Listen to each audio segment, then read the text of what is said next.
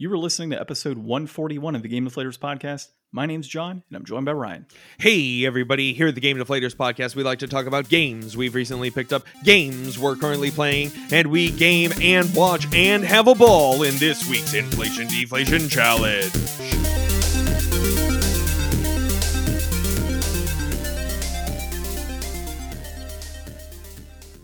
So, this week we unfortunately did not get to play much Blue's Clues for Ryan. I have family coming into town, and we just can't record on Sunday in person like normal. So, John, I'm sensing there's a reason that we couldn't play this, and I'm sensing that there might be three parts to this mystery.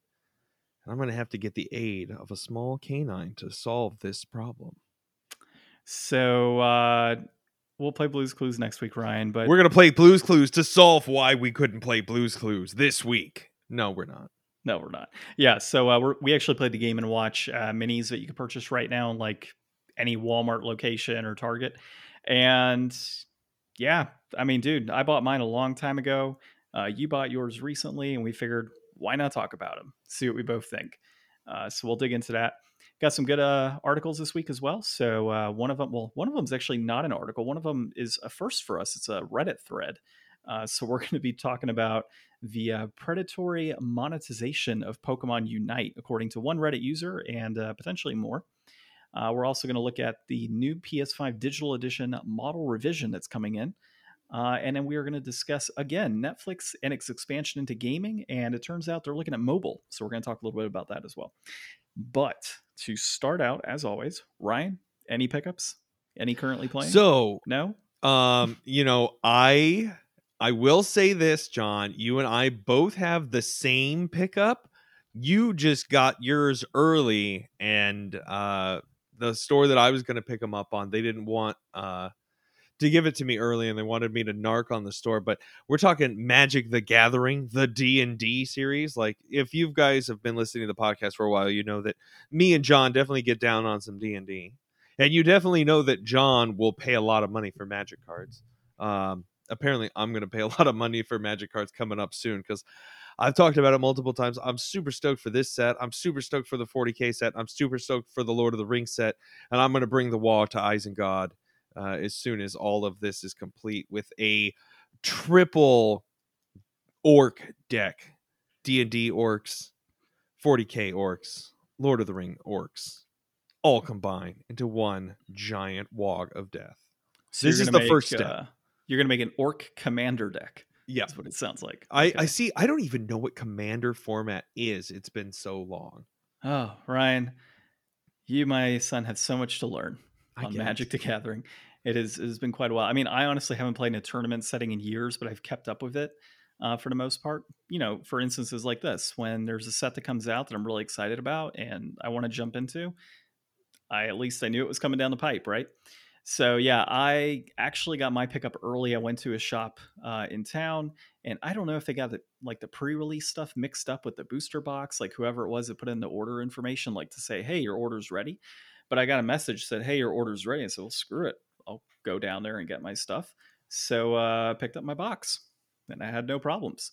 So Ryan, unfortunately, went to another store that he ordered from. And Ryan realized, if you would have purchased it from the store that I went to, like I told you to, you would have your box too. Well, yeah, but that's all the way on the other side of town. No, it isn't. It's actually closer to you than the one that you ordered it from. Oh, well, that one's right next to my job. What, the one? Oh, yeah, that's true. Because it's so easy to make the money and then take the money to right where I want to spend it. Yeah, see, I had to drive about 20 miles for mine. but regardless, dude, I ended up getting it, which is nice. So I'm not going to narc on the store, but thank you to that store for giving me my product early on accident. Good job, store. Good job. Let's see. What else did I get? Because you didn't get anything and you're not playing anything, right? Is that correct? Is that a correct assumption? Yeah, that's pretty much true. That's pretty much true. Okay. I'm still a giant disappointment to everyone around me. He truly is. All right, let's move on to my current pickups. You see what it is, folks? I have to actually pick up the slack sometimes because Ryan just isn't buying anything and he's not playing anything. Yeah, but you pick up so much slack, John. Your house is just full of slack. There's slack strewn about all over the place. I think every room has slack in it. All right. So along with the D&D set, I also today, as a matter of fact, which... John, do you like to slack off all over your house? I'm not going to answer that. Okay, so just don't look at the ceiling. All right, so today we're recording, and it is Thursday. Yeah, today's Thursday. Normally we record on a Sunday. So Thursday, John in the past picked up a One Up Arcade Mortal Kombat Legacy Edition or whatever it's called.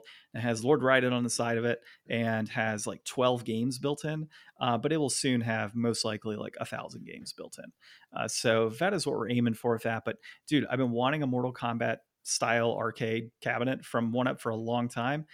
Finally just walked into Walmart and they happened to have it. And I was like, here's my money, take it. I need it. And just walked out. And the funny thing is my wife, I called her up and like, hey, can you bring a cart? She's like, what do you need a cart for? I'm like, I'm buying an arcade cabinet. And it was like, okay, I'll go get a cart. So there was like no complaining on that front. Um, the next thing that I got was Balan Wonderworld, which laugh all you want, Ryan, but it Well, was John 20. texted me. He's like $20 for Bell in Wonderworld, and I'm like, who wants it?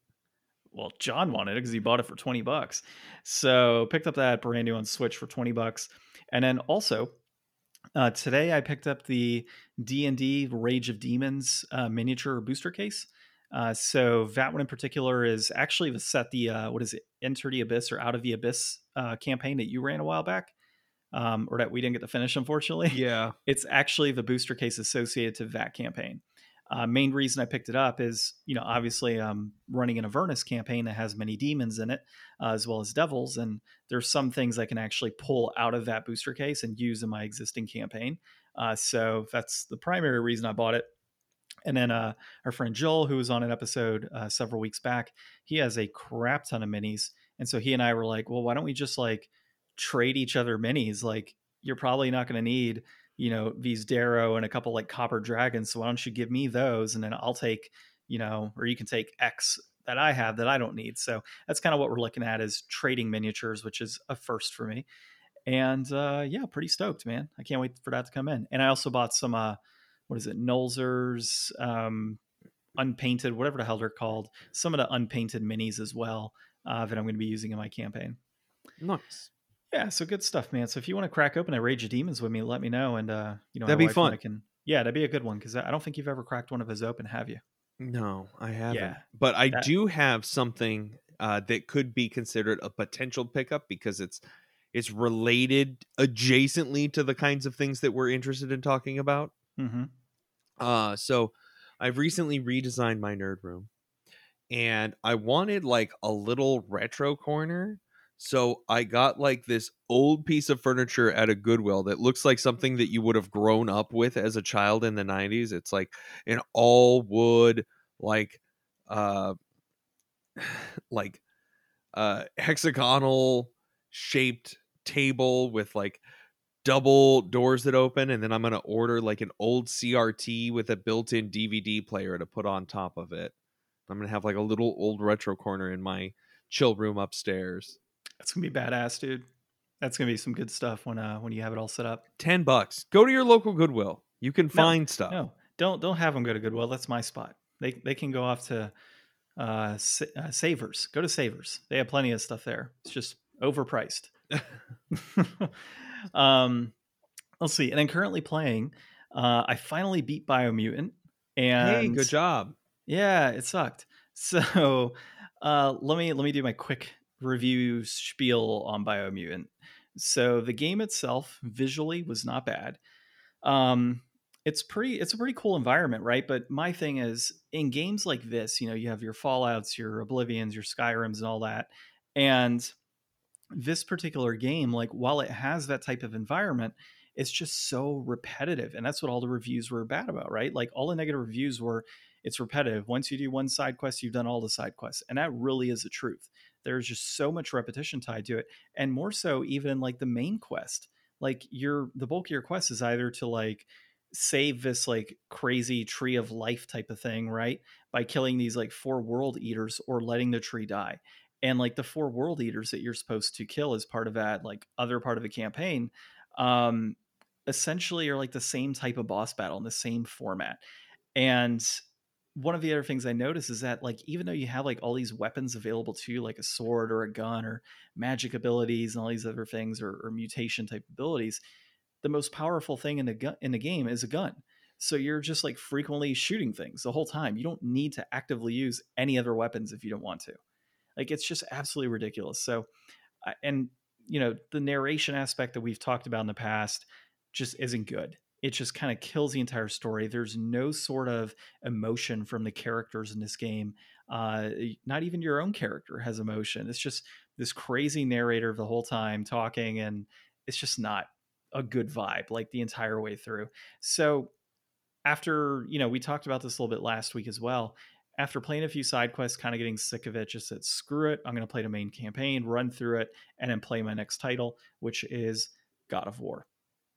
So I'll get into that in a minute. But as far as Biomutant's concerned, not worth your money. Inflated, 100%. Buy it at like $10, $15.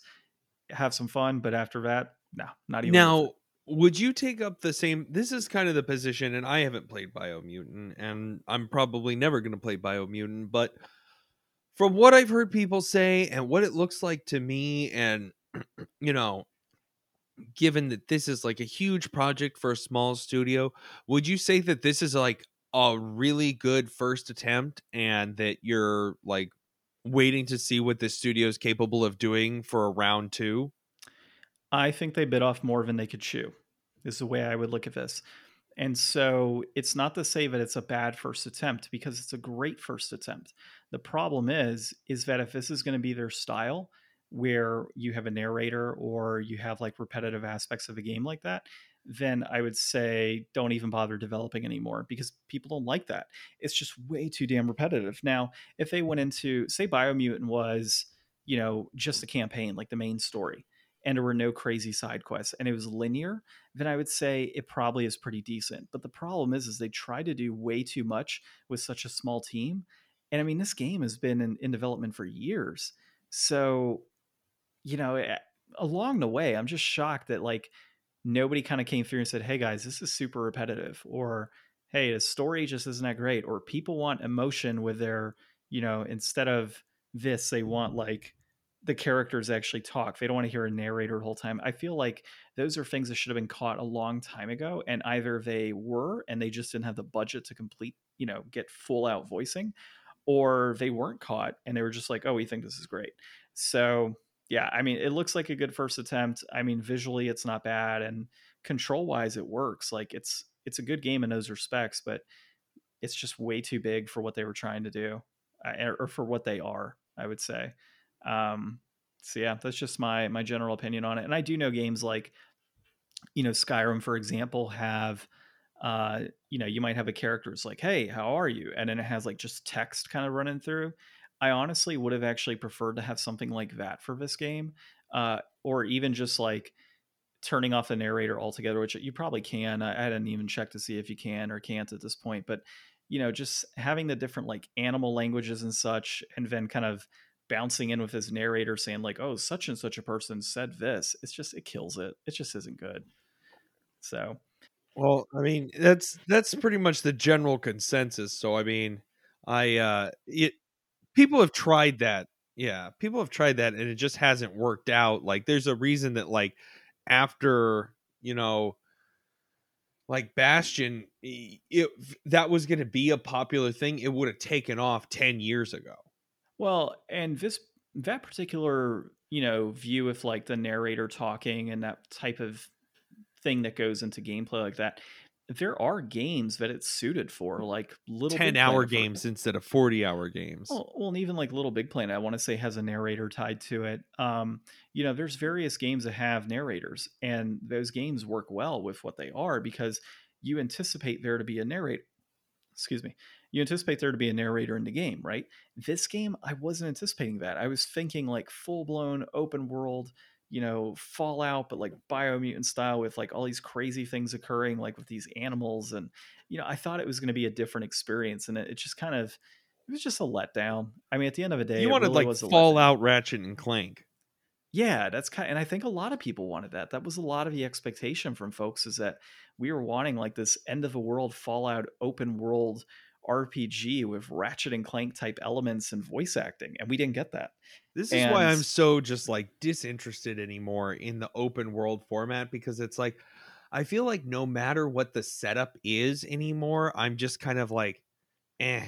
And it's like I'm not even, I mean, anybody who's listening to this podcast knows that I'm not like the most prolific game player, but I mean, I had just like the biggest meh reaction to like Pokemon Arceus, and like I love Pokemon, and just to see it like, oh, open world, like open world to me at this point is the same as like, you know, like how everything is like a looter shooter now, or yeah, everything is like, over monetized. Like open world is just like another gimmick, and I feel like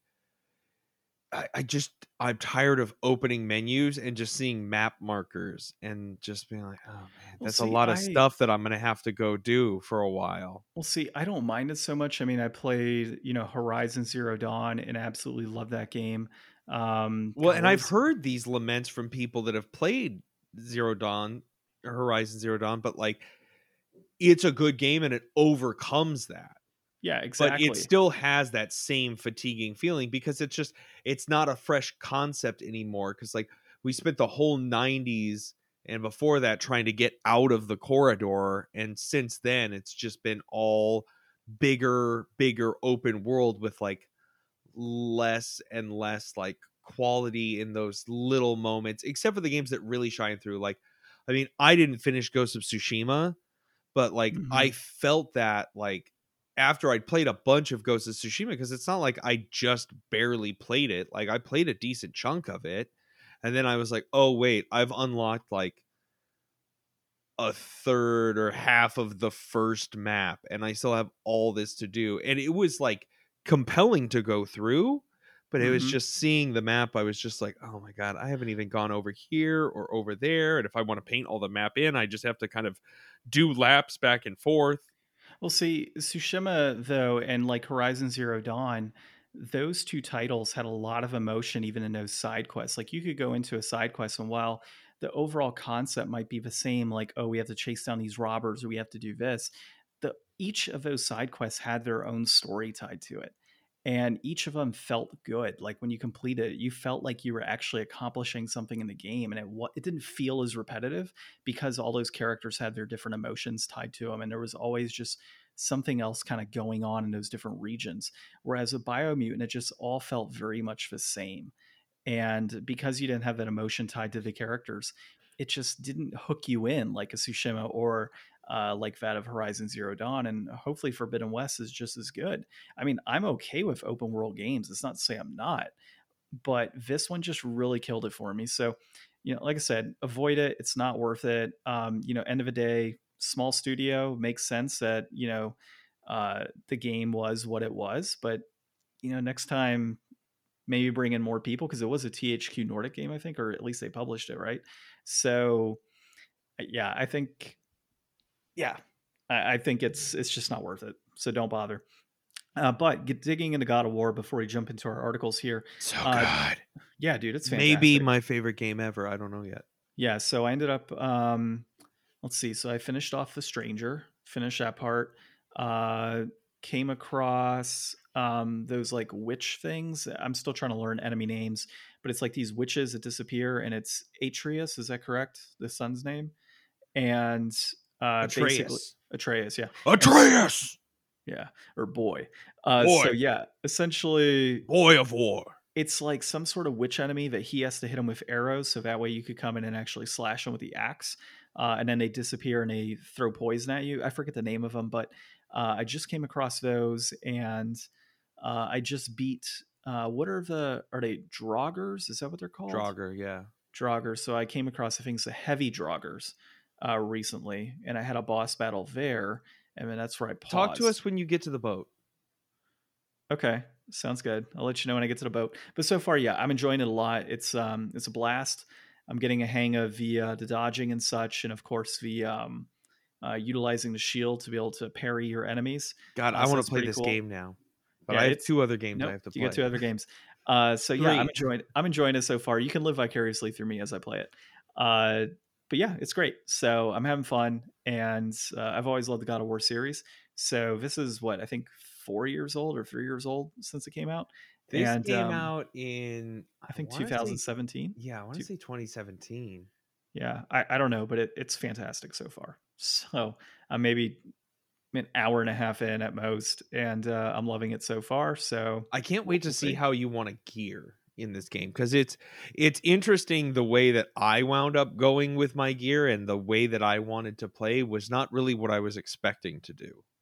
Yeah, I'll let you know when I start gearing up. Like I haven't come across any gear or anything like that, or any upgrades to my weapon yet. It'll So be well, I've it'll had. be a bit yet. The game is so great in how it has like these multiple points where it's like, oh, the game's opened up. Oh, the game's opened up. Oh, the game's opened up. And it kind of likes to layer these like new aspects of itself onto you in like a good succession, so that you're not just like tackling everything at the beginning. Like that's how I always like, you ever try to play a mobile game and it's like, oh, this looks interesting, I'll check this out. And then it's like, well, I guess the first half hour of this game is all tutorials on the different kinds of currency.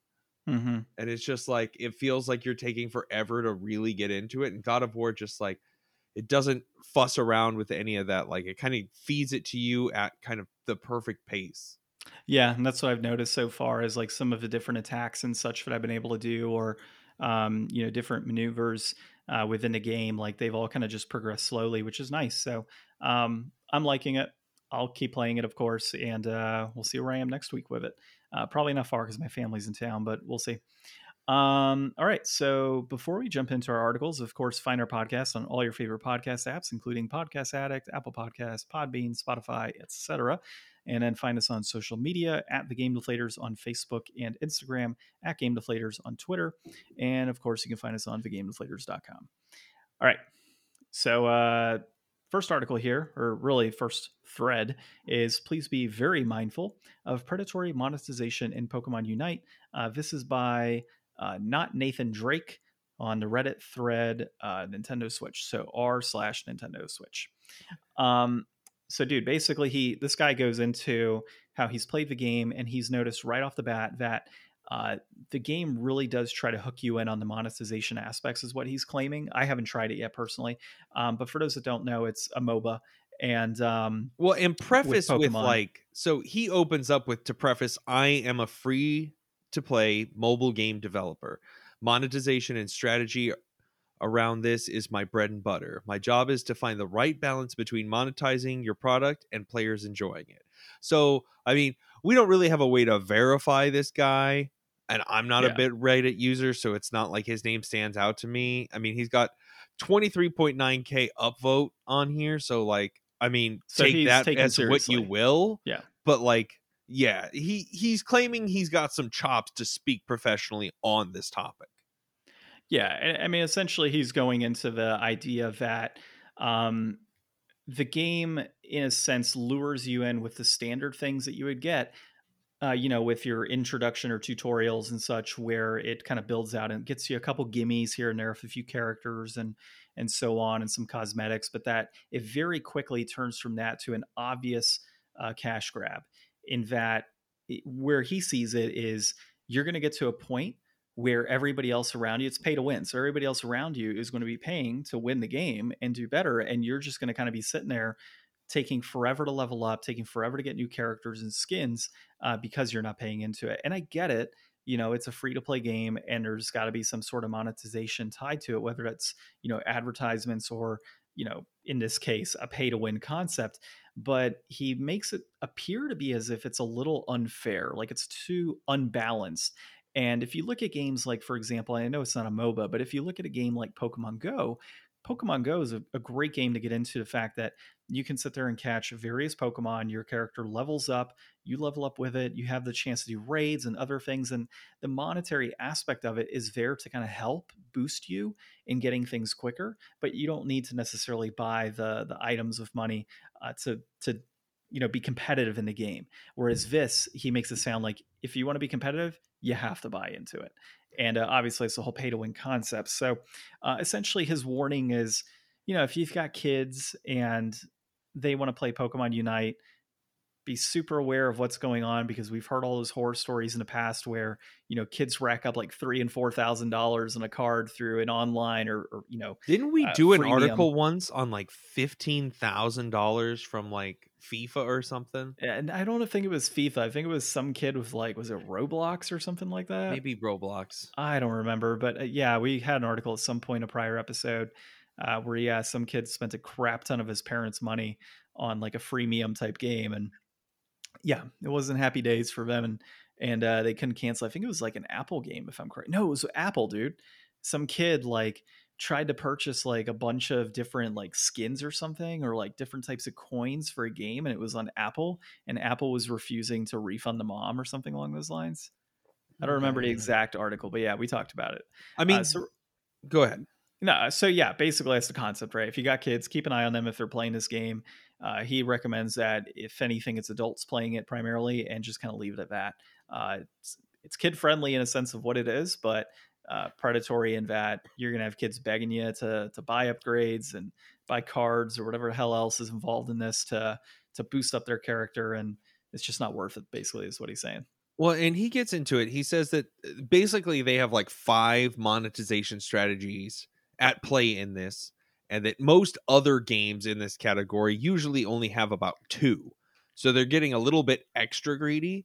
And I mean, to have a game where monetization impacts the actual rate of play is definitely not a good thing for any game. But like in MOBAs, especially, there's so many, like League of Legends, purely cosmetic, Dota, purely cosmetic. Those are the 2 biggest ones. Like they don't have, well, I mean, I guess if I'm remembering right, I think that you can like probably get more runes faster But I guess in one of regardless, those man, games that can make you a little bit stronger. I don't know. But for the most part, like those games are built off of balance and allowing as many people to play for free as possible. And like for Pokemon to be the game that's like stripped away from that, like it makes so much sense because it's just a giant, giant money machine. But it's so disappointing, especially because you know that like they're only going to have so many Pokemon. It's not like everybody that loves Pokemon is going to be able to play this game as their favorite. Like, I'm not going to be able to just like be like, oh, yeah, sweet, dude. I'm going to like main Cubone in this game. Like, that's not going to happen. That's not how Pokemon works ever. But yeah, and I get it, man. Like in your comparison of like Dota and League of Legends and such, and them having primarily skins and cosmetics and such that are going to be like their primary money makers in that regard, and of course the advertising that goes into it. It is super disappointing to see something like Pokemon being taken advantage of because it's Pokemon, and frankly, that's the route Nintendo is going with a lot of this stuff. I mean, we saw it the Dr. Mario mobile game. We've seen it with this. We've seen it with, I guess Pokemon Go is technically Niantic and the Pokemon Company, but Nintendo, I think, owns a stake in that. So, I mean, Nintendo is just like going rampant with all of these opportunities to make cash whenever they can. And I get it. They're a I mean, business, they and, do and that's keep what it they're out doing. of their main games. Yeah, Like that's you're never going to turn on a Mario game that's going to like pressure you to spend money to play more of the Mario game unless it's on like a side platform or it's some weird thing. So it's like I guess as long as they're relegating it to like the BS side stuff that most people like, this was a great idea for a game.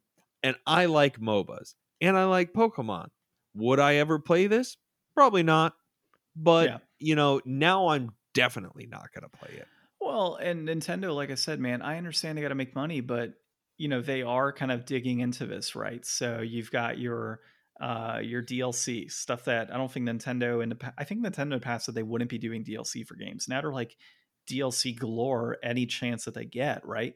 So, and I can always appreciate DLC because you're getting more content for the game, but for something like Smash, for example, to have like God, however many damn characters are in that game, it's a cash grab. Every single time they release a new character, it's a flipping cash grab.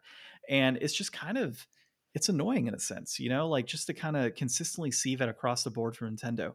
Totally get it. If you're gonna, bitch at me about the fact that, you know, I'm complaining about Nintendo trying to make money, go ahead. But, it's pretty obvious what they're doing. And you say right now, like, hey, they're not putting into their main line of games, and I don't have to buy anything right now for Mario, but at this point, several years from now, they might be. Maybe this is them testing the water, seeing if people are going to effectively like try to, if they're going to actively pay money for these types of games. And will Nintendo down the road start including things like issues like that, where, oh, you want this Mario skin and you want it within like Mario Odyssey 2 or something? Yeah, go ahead and pay X amount of money to get that skin. Like I could just see that happening down the road, and it's frustrating. So, I mean, it's nothing can happen to stop that other than just people not supporting it. That's really what it comes down to, and that's too much to ask. So, all right. Anything else on that before we move on, dude? Moving on. All right. So, this one we can be pretty quick on. The new PS5 Digital Edition model revision coming in, and it weighs 300 grams lighter. So this is by Ernest Lin at PSU, and dude, We I don't don't know know what to why. think about this. Like, it's a console revision, but yeah, we don't know why it weighs 300 grams lighter, which I guess in pounds is like a half This pound is roughly, or a little over a half pound. this is my So we theory. did this last time, this conversion. Yeah. So they were like, What? "Hey, we're making so much money on the PS5. Let's just file off bits of it so we could save 300 grams worth of dollars." That's my idea. Like, I don't think they changed anything out. They changed out a screw. We do know that they changed out one screw. One screw is half a pound. So I mean, like, if they're just like shaving off like metal from like the heatsink or something to try to save themselves money so that they can make more money since it's selling like hotcakes, that's one thing. If they changed out a half a pound's worth of chips so that they could make more of them because of the chip shortage on the chips they're trying to use, that doesn't make any sense at all. So, the truth is somewhere in between those two things. And either way, like, Could be I a don't see how this is super gonna benefit us. Like, unless it can drastically increase the rate at what they can produce them, then I don't think it really matters. And I think it's just gonna wind up as like a cost saving measure. Yeah, I think that's really what this is at the end of the day. Kind of similar to Nintendo when they released like that first revision of the Nintendo Switch, where it was like a new battery or something and a different chip, right? That they decided to go with. So there's no crazy bits of information have been provided in here. Just that's 300 grams lighter and leaving us the speculation as to what the hell's going on. I think it's more of a material aspect. They probably changed the materials in which it's actually created. So maybe they've added, more plastic or something instead of metal inside, or maybe they've changed the thickness within the panels or something. I mean, who knows at this point? But as long as the damn thing functions and it works, and This does not count as the PS5 Slim. it really doesn't. And actually, the measurements are the exact same thing. The only difference is that it's 300 grams lighter. It's literally the only difference that they're able to find within these specs that have been leaked I mean, is a recently, weight.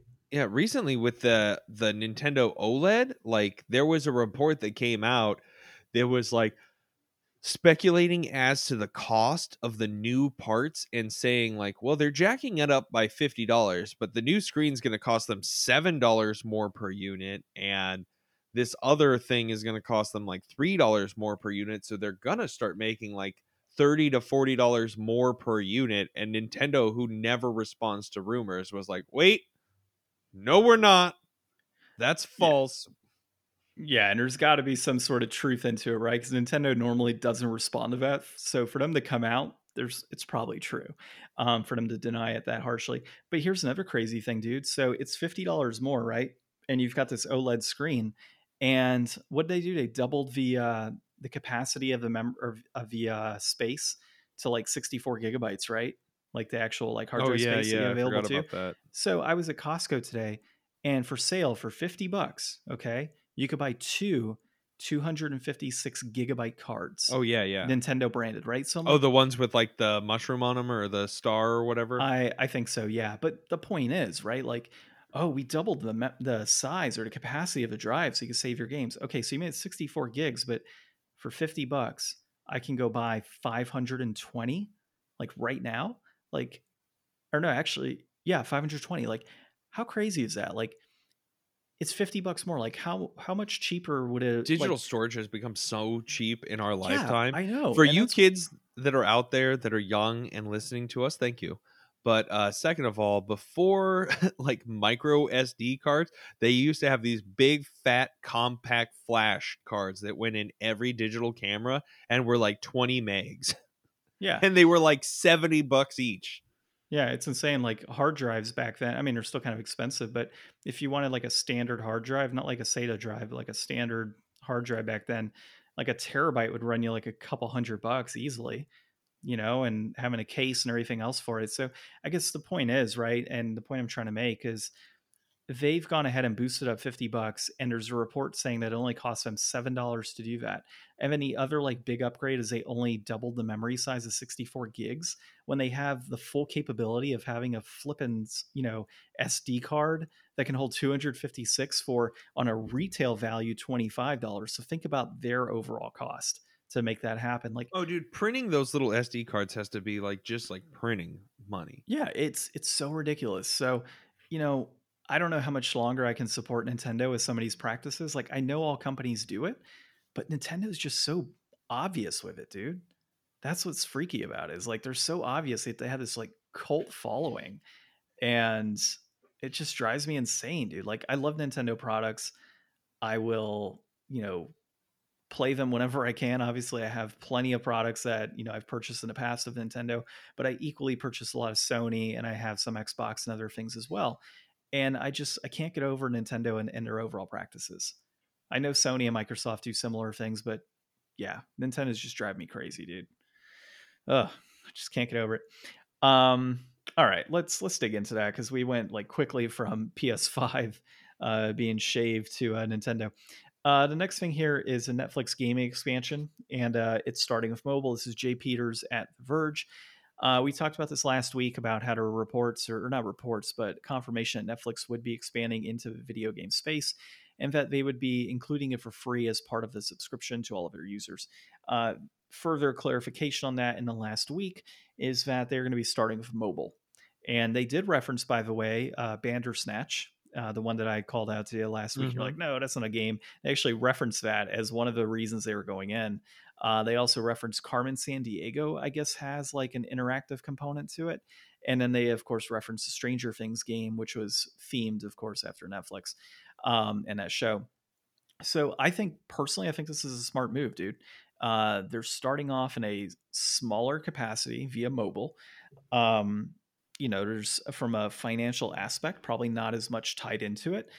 They can jump into things like the freemium versions if they want, right? So it's included in as part of your Netflix, but maybe there's in-game purchases that'll be tied to it, which makes sense.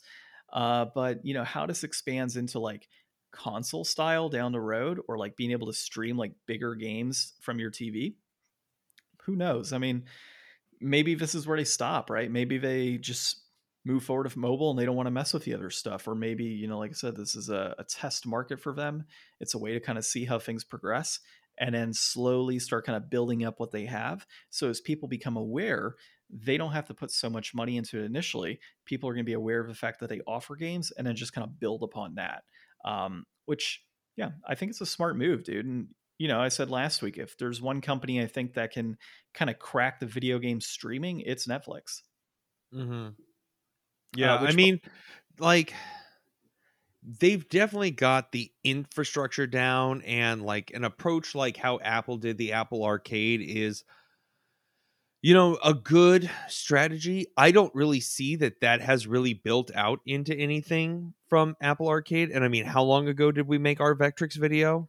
And we never talk about um, Apple Arcade in any interesting way. Like they launched with like a bunch of interesting titles, and I'm sure that they've gotten some good premium mobile games since then. But I mean, nothing that's caught my radar enough that like I could reference it off the top of my head here. yeah, I think that episode is episode 47 or 49. That specific episode, it's like the Vectrix Arcade versus Apple Arcade. And yeah, that was one of the last times we talked about it, because you did play it for a little bit after that. But yeah, ever since then, yeah, nothing. So we'll see. I'm definitely interested to see how Netflix kind of progresses here, and if they're able to kind of crack that code and jump into the space. I think it's not going to be an immediate like. I think they're taking a crawl, walk, run approach with it, which I think is smart. I don't see them kind of jumping headfirst like Stadia or even Amazon, like just trying to get the big players tied in and make it a huge initiative when it really doesn't have to. And by the way, Netflix did reference within this interview, I suppose, or wherever this was gathered from, they had mentioned that they're already competing against video games in terms of attention. So that was one of their primary reasons for jumping into some sort of, in some sort of gaming capacity, was because they feel a threat, and they feel a threat from the gaming industry as is. So it's more so a defensive play at the same time, and of course, trying to offer a new revenue stream.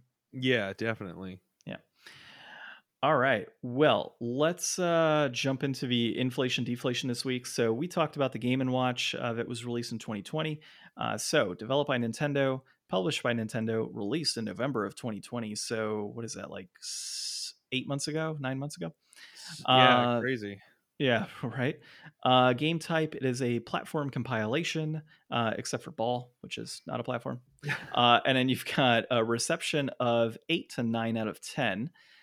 So Ryan, you just picked yours up recently. I picked up mine a while back.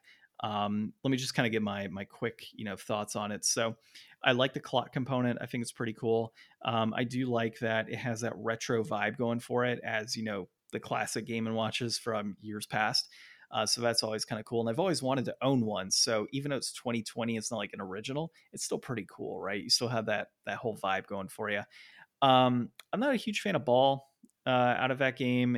I like Ball. I'm not a big fan. I mean, it's a time killer for sure, but it's not something that Well, that's what they I would. started as. Like that's the Yeah, OG I thing, and know. that's the reason to put it in your bag and carry it with you, is because games like that are things that you could just pull out and do real quick while you're in a line, and it doesn't really matter. And the ability to just like pause and then continue is like great with this. Yeah, I mean, I know other things you could pull out really quick and do in a line, but you probably wouldn't want to.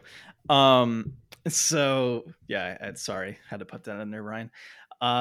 So yeah, the other games on there are Lost Levels, which in my mind is the true Mario 2, because I'm a big fan of Mario 2, and you had the original Super Mario Bros. Or Mario Bros. Either way, dude, I think it's pretty cool. Lost Levels is my favorite out of the entire Mario franchise as far as like back then. I prefer it over Super Mario 3, definitely prefer it over 1, and of course prefer it over 2. Actually, I prefer it over the 64 version as well. Oh So wow. yeah, so dude, I hate Mario 64. Shit all over me if you want, people, but it's not a good He game. loves it. It's not a good game. It's pretty bad.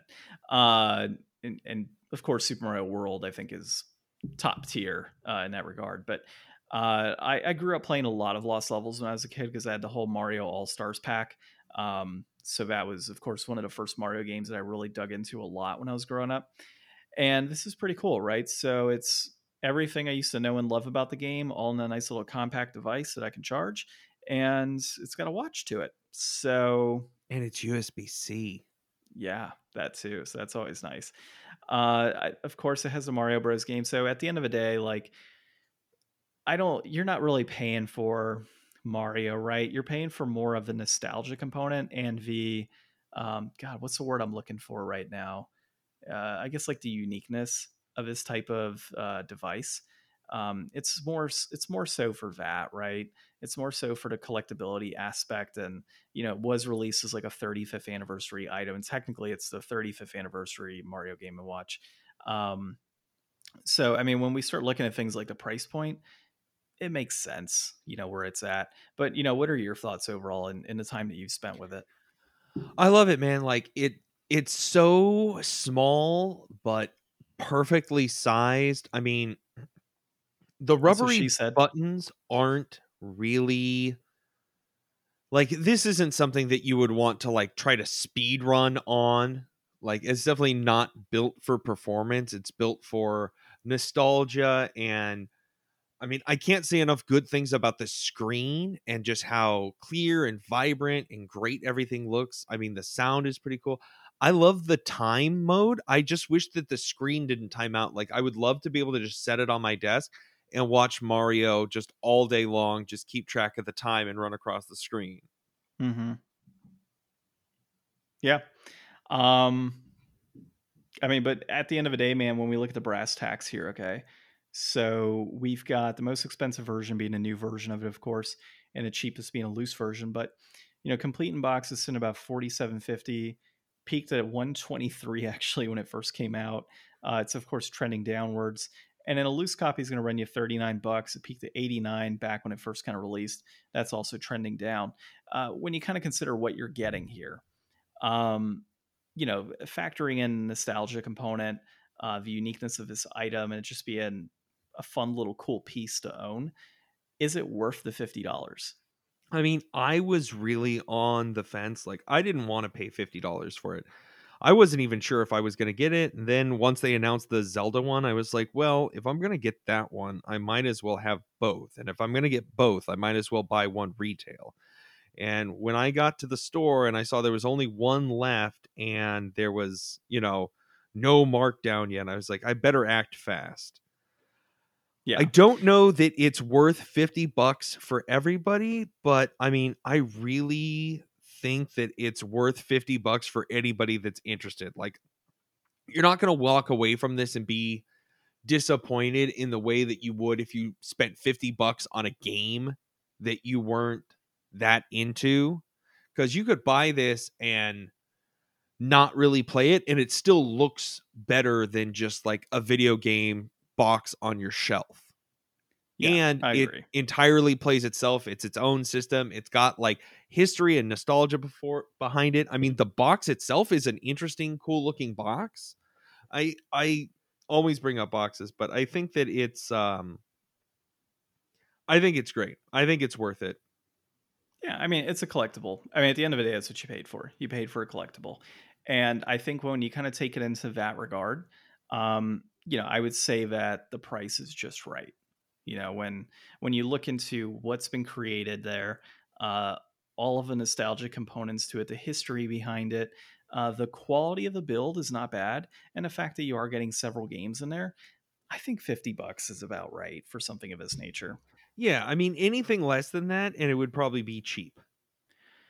Yeah, exactly. So I think you're kind of getting what you pay for with its overall build. And I'm not saying it's like the exact same thing as like the old ones, because those things are built like tanks, I feel, in the few that I've actually like held and played years past. But I do think you get what you pay for in this instance. It hasn't dropped in price anytime recently. It is, of course, going to become more and more scarce in stores. I can't see it going anywhere below $40, moving forward. Mm-hmm. I mean, especially the 35th or not 35th, but the Zelda anniversary coming out. Yeah, I just can't see us going any lower. So I think it's more so if you're listening to this episode and you haven't picked one up yet. I mean, if you got $50 to spare, or a little less if you can find it cheaper, just pick it up. It's a cool piece to own, and Definitely. it's a good display piece for sure. All right, man. Well, I guess we'll pick up Blue's Clues next week. We So sure will. yeah, we sure will. Well, and it's the best thing is that I have a friend coming into town. We aren't going to say it just in case Joel hears this episode, but I've got a friend coming into town, and yeah, he'll get to enjoy this game with us, and I think he's going to have a blast watching you play some Blues Clues with me. It's going to be great. I It's going to bet. be I like bet everyone will love that. it's going to be like Bible time games or Bible game times. Bible game time. Sorry, Bible time games. Yeah, I think we're going to have a blast of this next week. All right. Well, regardless, this has been episode 141 of a Game Deflators podcast. I'm starting to lose track of numbers, by the way, man. Like, we're getting into that, you know, we've got a crap ton of episodes now. And once we hit 150, I'm going to start probably saying like 15 whenever we're saying episode numbers. But yeah, 141th episode. See, 141 of the Game Deflators podcast. My name's John, I'm Ryan. and thanks for listening.